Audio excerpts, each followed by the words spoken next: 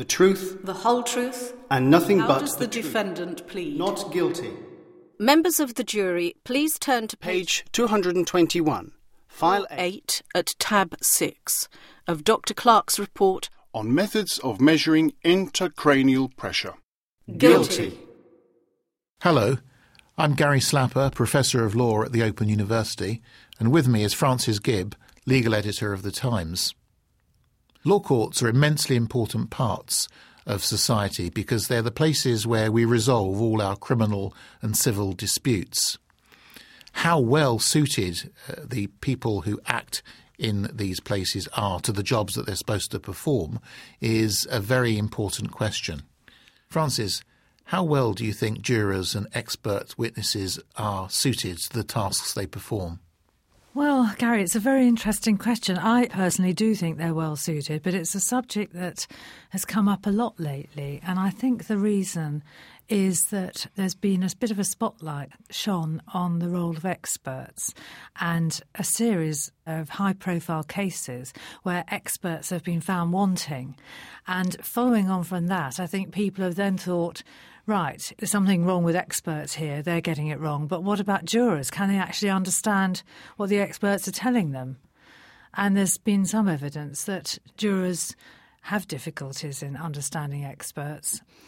I'm thinking of one case recently where these two issues came to a head and two jurors came forward and actually complained about the trial process and raised questions about the running of the case by experts. And in a way, that has highlighted it. I suppose there is an inherent difficulty, isn't there, in a court process that relies so much on experts. The contradiction being that on the one hand you need people who are so narrowly expert or so clever or have got possession of such really specialist knowledge that no one else really knows about this, and that their declarations on these matters are going to help determine a case, at the same time as trying to make it plain enough in ordinary language for jurors or other people in the court to understand.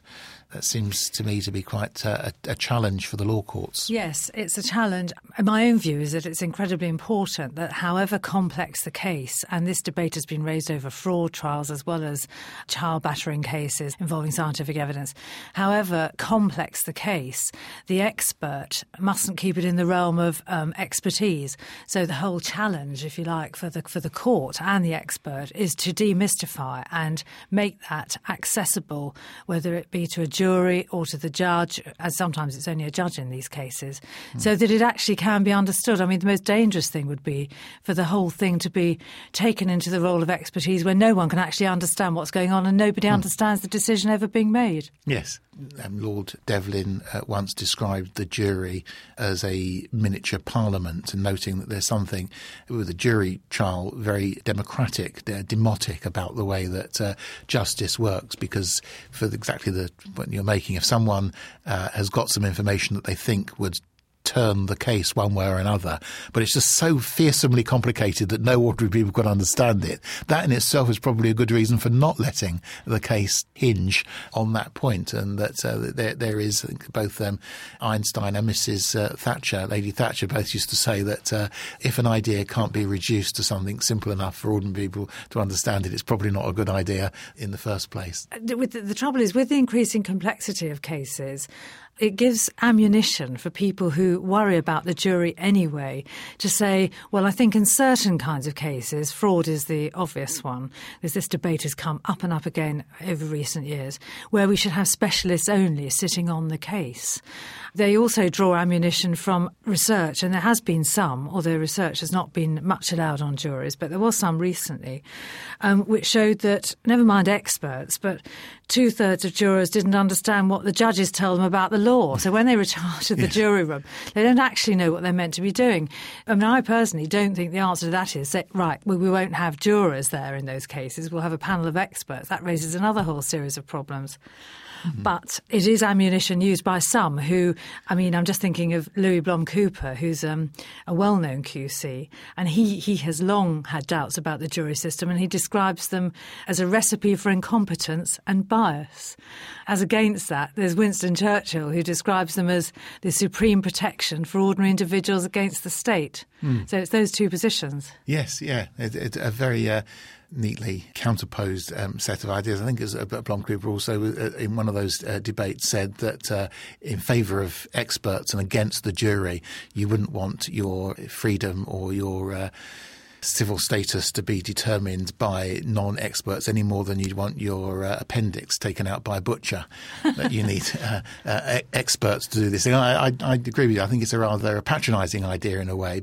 And sometimes there are good cases, I think, to illustrate that the experts, particularly the ones who are so feted and applauded as being the real experts, turn out to be completely wrong. And they often turn out to be completely wrong by a sort of commonsensical intervention that shows that ordinary people or lesser people than great experts have as much right to be part of the proceedings as anyone else. And one case that comes to mind would be the unfortunate case of Saroy Meadow, the paediatrician and expert who gave evidence in several cases which led to women being convicted of killing their children. And in one, I think, notorious utterance, he said that the chances of there being two cot deaths within the same family were 1 in 73 million, which entirely ignored the possibility that through genetic predisposition it would be very much more likely that if a woman who had a child predisposed to one cot death would have another one in the same family. And people untrained in paediatric medicine and in statistics would be able to see that. And yet so much before these cases were overturned, the convictions were overturned, swung on the evidence of someone who was yes, I mean, I think it's very difficult, isn't it, the weight you give to expert evidence, because quite obviously the experts are going to carry more than a lay person in court, and when they get it wrong, the damage that they do is going to be so much the greater as a result, and in that case was absolutely catastrophic. I think experts have to be obviously, you have to have the counterbalancing expert on the other side. In that case, maybe there should have been someone, it's easy with hindsight, a statistician or whatever, to pull it apart. But I think experts have to be really rigorously trained. I mean, they have to be trained in the way they present their evidence. They have to be trained not to be hard guns, which I think they aren't actually so much now, pushing a cause, but just to say the facts as they find them, albeit the facts that can be challenged by the other side. I think people looking back on our age in 500 years' time will probably be puzzled by how loose a system it was. I think a good case, you think of this case, but it strikes me as interesting and probably one of good instruction about the English legal system. It's a case called Flicker from 1999, and someone was caught in a car with 3 tyres, and the police officers asked for an explanation and no good one was given, and the fellow was eventually prosecuted for attempting to handle stolen goods. They couldn't actually conclusively prove that the tyres were stolen. It was just 3 random tyres, and everything looked a bit suspicious enough for the prosecution to be launched and for him to end up before a jury in a Crown Court. And after the jury had retired, they passed a note back to the judge that said, one of us is an expert in tyres, and he's telling us that the digits, I think it was 088 on the tyre, mean that tyre was manufactured in August 1998. Now, according to the defendant's testimony, these tyres were in his house at that month. And if what he says is true, then he's innocent. But if what our tyre expert says is true, then they were just manufactured then. They couldn't possibly have been in his front living room at the time they're manufactured. Are we allowed to take that into account? And it went to the Court of Appeal, and the Court of Appeal eventually said, no, you can't take that into account. And the reason is, it might be very reliable evidence, but in the round and looking across the rules of justice, it would be wrong to convict someone on the basis of evidence which the other side hasn't had an opportunity to test and probe and contradict in court. It might be absolutely perfectly good evidence, unfortunately, if it was in this case, and the prosecution's case was not as good as it could have been. But we must play things strictly according to to the rules that are going to produce the best way of dealing with things. It raises an interesting question, it seems to me, about then the dividing line between what jurors who are there because of their social, individual, knowledge and what they know about life, the cut-off point between what you are allowed to bring by way of your knowledge as a human being and what you aren't allowed to bring because it roams into the area of expertise. I think it's very, very difficult. I mean, it's really an artificial thing. I think the internet presents all kinds of challenges for the jury and the jury system and the court system. And the internet is here, and I think recent research by Dr. Cheryl Thomas showed that even though judges exhort juries not to, of course they're going to. And it's unrealistic to expect them not to. And I think the best thing is to perhaps acknowledge that they're going to, but highlight the dangers of it in the way that they do about newspapers. Don't talk about the case. Don't rely on newspaper reports. They are going to probably do it, but just highlight the dangers. I think the internet does present a whole new dimension which hasn't really been addressed.